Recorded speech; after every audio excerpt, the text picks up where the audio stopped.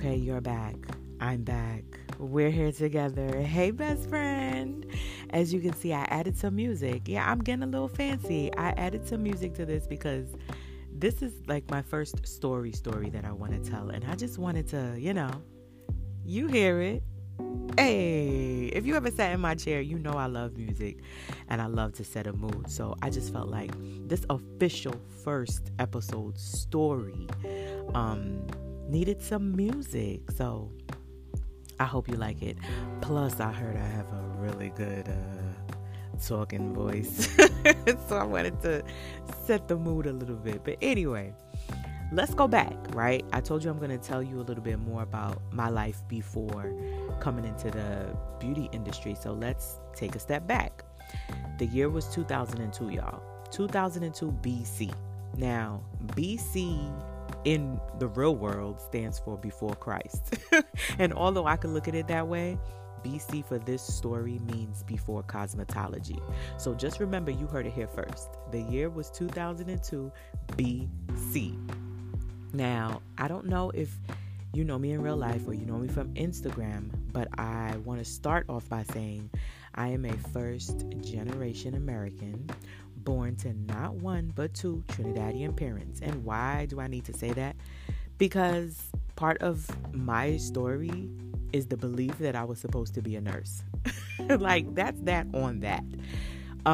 That's the job you're designed for. That's the job, that's your destiny. Whether you want to do it or not, you're a nurse. That's it.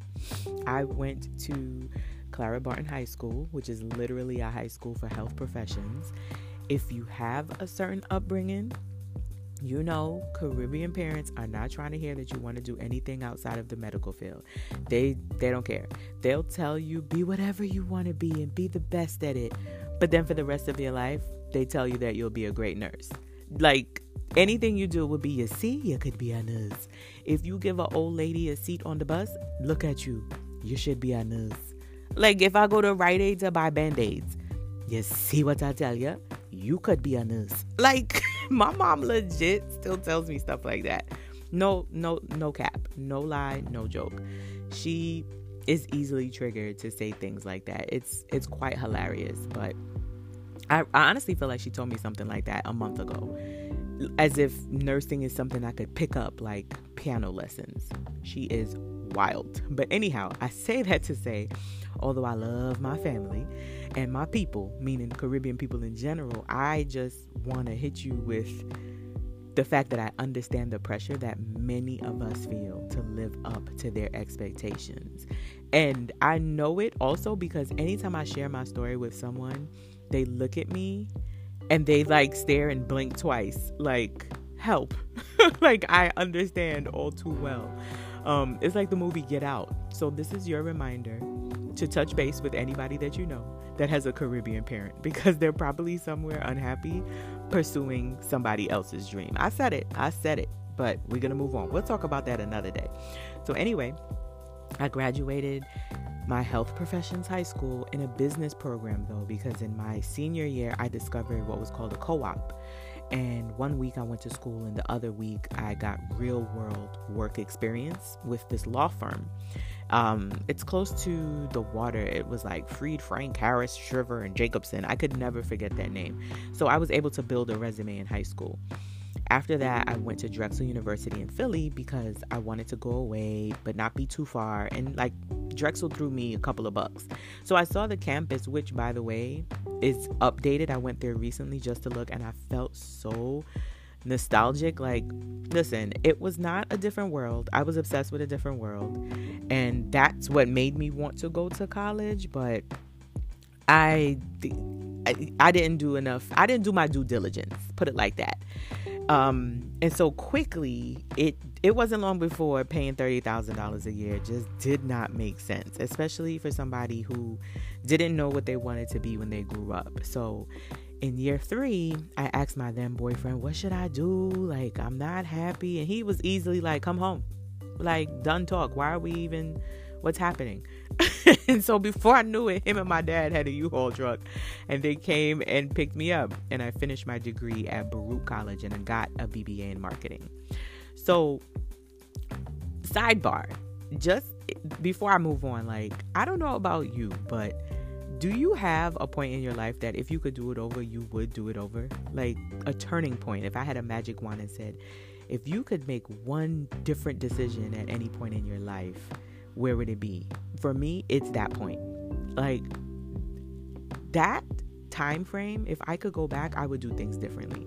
To start, I would have just taken my high school year a little more serious and just do more research on actually what school I wanted to go to instead of just choosing the school that threw me some money. And furthermore, I wouldn't have left Philly. I wouldn't have left Drexel. I don't know. I feel like that was a turning point in my life. If I could have done my 20s differently at any point, it would have been then. So anyway, back to the story. So boom, there I am with my high school experience in the real world. That didn't mean much, but I did have a resume, which was, cute. I also had a college degree, and I had a little more job experience because I also worked for a jewelry company while I was in Philly, but I still didn't have a job in marketing.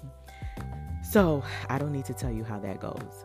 You have a degree, you have no experience, and you have no experience because you can't find a job, and you can't find a job because, round and round and round.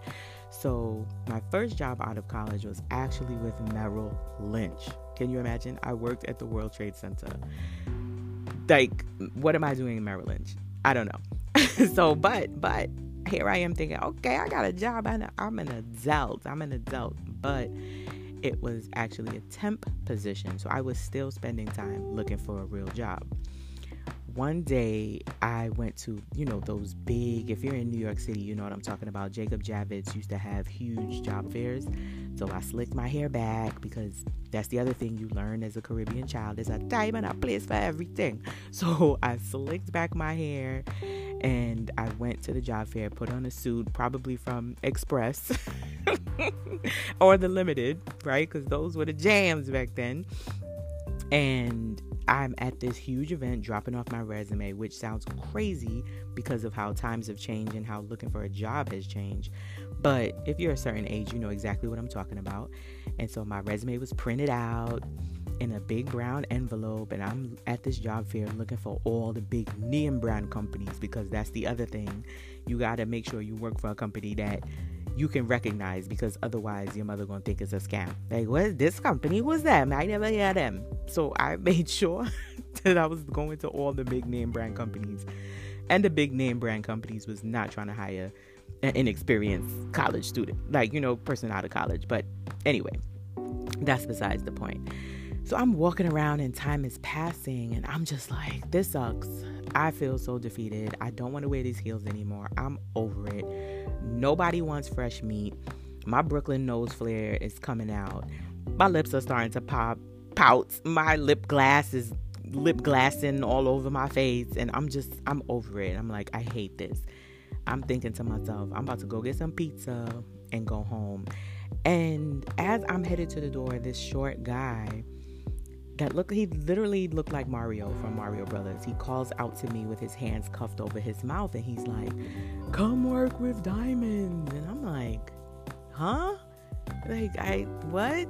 And he's like, "We'll train you." And so I'm like, dang, do I look that desperate that this guy is like calling me over to hire me and train me? Does it say I need help that bad in my walk?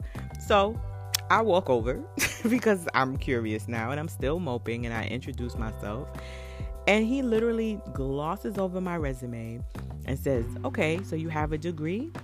Cool. Have you ever heard of us?" I said, "No. But okay, I'm over here because you said willing to train, and that's my problem." And he said, "Okay, we'll give you a call." And like, that was that. So I'm like, okay, well, at least somebody got my resume. And all I remember is that I saw big posters, because they have their paraphernalia, big posters of diamonds and microscopes. And so at minimum, it looked interesting. I'm not sure why he called me over to him, but that moment was the start of my jewelry career, because 2 weeks later, I got interviewed and hired, and there I was at my first job post-graduation. Well, my second job technically, but my first like job where I got benefits at Gemological Institute of America. Now, if you're married or ever been engaged, you may recognize that name, but they're basically the most respected authority in jewelry. And it's a diamond grading lab. So I was a diamond grader from 2002 to 2005. They train you while you're working in the lab. So it's actually an amazing first job. Can we talk about that for a minute? Sidebar.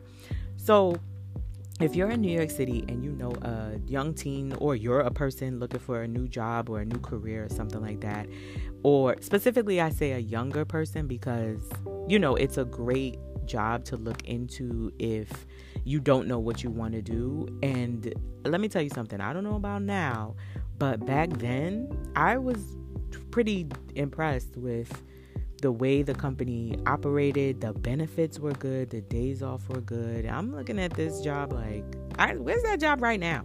I want that job now. Like, I met one of my closest friends there, and I think her daughter works there now. So that's the type of place it is. That's what I'm saying.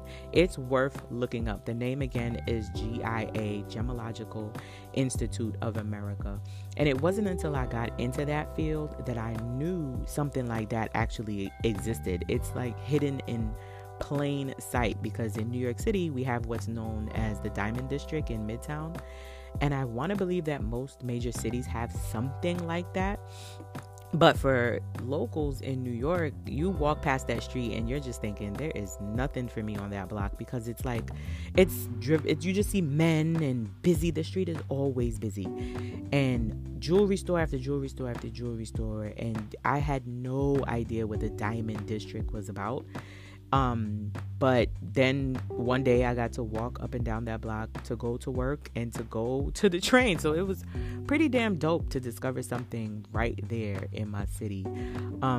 So anyway, while you're working, you basically, you study for what's called a gemologist diploma. And that's where you learn about every gemstone under the sun, every rock, every crystal. Like, you have to learn about it, and you get tested, and it's a take-home test. So you're overwhelmed with information, even though the work that you're doing at the job is very diamond intensive. You have to still learn about all types of rocks, or they basically have basis to fire you because they want you to take the job that serious. It's part of your review. It's just a great job. Like, truly, looking back, I'm like, this is great for people who like to work alone, who can focus really well, who pay attention to details, and who can work independently. As a diamond grader, you grade loose diamonds for people who actually make jewelry, and you plot the charts for inclusions and cut, color, clarity, and the 4 C's, all of that. And it's a really good thing to look up, because you are learning about this and making money at the same time. And people who are not in this specific job actually pay tuition to learn about this for, like, I think $30,000. So it's crazy. So I'm just saying, this is an unpaid promo and unpaid, unsolicited, unsponsored information, but I'm just saying it's worth looking up. Okay, so anyway, I thought I fit the bill of somebody who did want to work alone. In episode 1, I spoke about being very okay with shutting down and being in my cozy little world. But at the time, I didn't realize that I was going through just a personal transition, right? Something went off inside of me that I was like, wait, this is it. This is life. I'm an adult. Like, I ride the train, I go home and get paid, and round I go, and that's it. The lab itself is set to be dark. So when I see darkness, my brain says sleep. Period. Like, it's time to go to bed. So I spent a lot of time in the dark. You wear earphones, you can listen to your own music because you truly work alone with the microscope. But I'm like, this is it? Like, now I just do this until I die? Nah. Like, nah, this can't be it. So I had a coworker who I would talk to. I would never forget him. I won't say his name because I actually think he still works with the company, but we used to laugh all day. You sit in like little groups. It's like almost like a factory. You sit in little groups and every group has a team leader. And again, this is what it was back then. I don't know about now. And so we would just talk back and forth and exchange jokes and things like that to make the day go by, even though we were not allowed to talk. That's another thing. Remember, this job is perfect for somebody who likes to be left alone. You're not supposed to talk because you have to pay attention to the details of the stone. So he tells me one day, whispering, hey, there's a job fair happening today. And I'm like, bruh, you're at work. I'm at work. What? I don't know how this is going to help me. He's like, no, you have to go. And I'm like, how do I have to go? Why don't you go? You're unhappy too. You want to make a change. He's like, no. This is my life. I am doomed. I was like, okay. He's like, but you must go. You must get out of here. Save yourself. I don't know what accent that is, but he had an accent. So I felt like it was like a war movie where everything is blowing up around us and he's like, go, I'll cover you, run.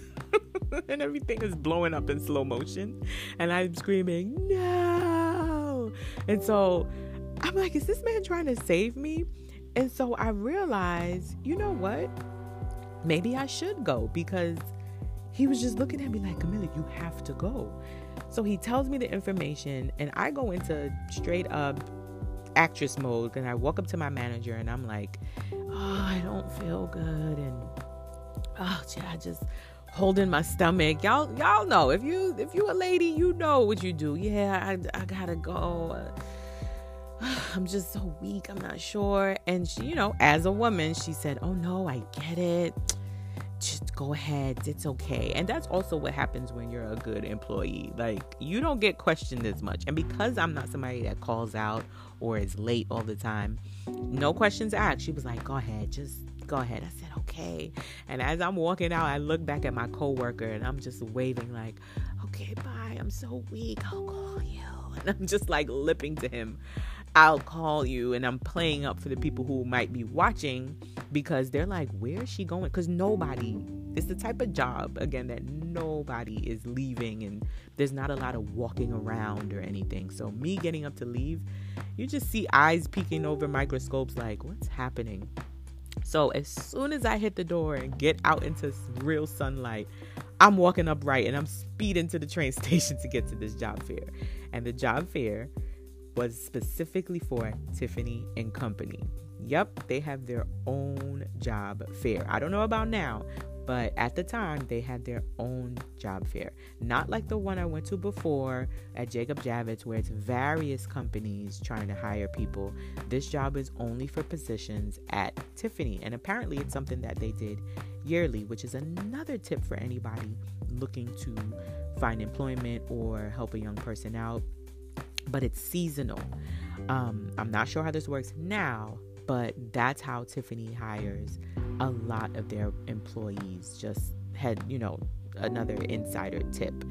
It's how they build their staff. Most of the people that you talk to there or that work there started as a seasonal employee. And if you're lucky, that part-time job for the holidays will turn into something full-time. And it was a gamble that I was willing to take. So, yep. Your best friend, your girl, sure did quit her full-time job with benefits after several years for a part-time seasonal job with Tiffany and Company. I know. It's kind of wild and it's kind of a gamble, but I told you, I take risks. I was nervous, but I said no. This is the direction I want my career, my resume to go. You definitely don't want me to be your spades partner, because you'll always be nervous. I gamble. I just gamble. So, luckily enough, I was hired on the spot at the job fair, and I was hyped. I was like, oh my gosh, like, I'm about to work at Tiffany, like the Tiffany and Company. And so this is where things were starting to get interesting in my life. Said a lot, talked about a lot. And we're going to finish this in another episode, because you have to hear how this job was where I met someone named Muhammad, who I referred to as my personal Rafiki. from Lion King. You know, the old wise, he wasn't a monkey. I don't want to say monkey because that just sounds wrong. What was Rafiki? Rafiki was not a gorilla, chimpanzee.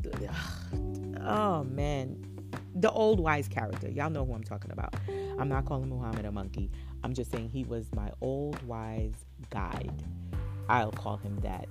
And it wasn't long before I started working there that he told me that I need to get out of that building. It was kind of spooky, but I'll break it all down in the next episode of Life Before Cosmetology. And I don't know if anybody told you or if I said it before to you, but truly, we are one decision away from a different life. You really just have to go for it. Decide, ask, pray, and wait. Okay? So come back, get more wine. Love you. Bye.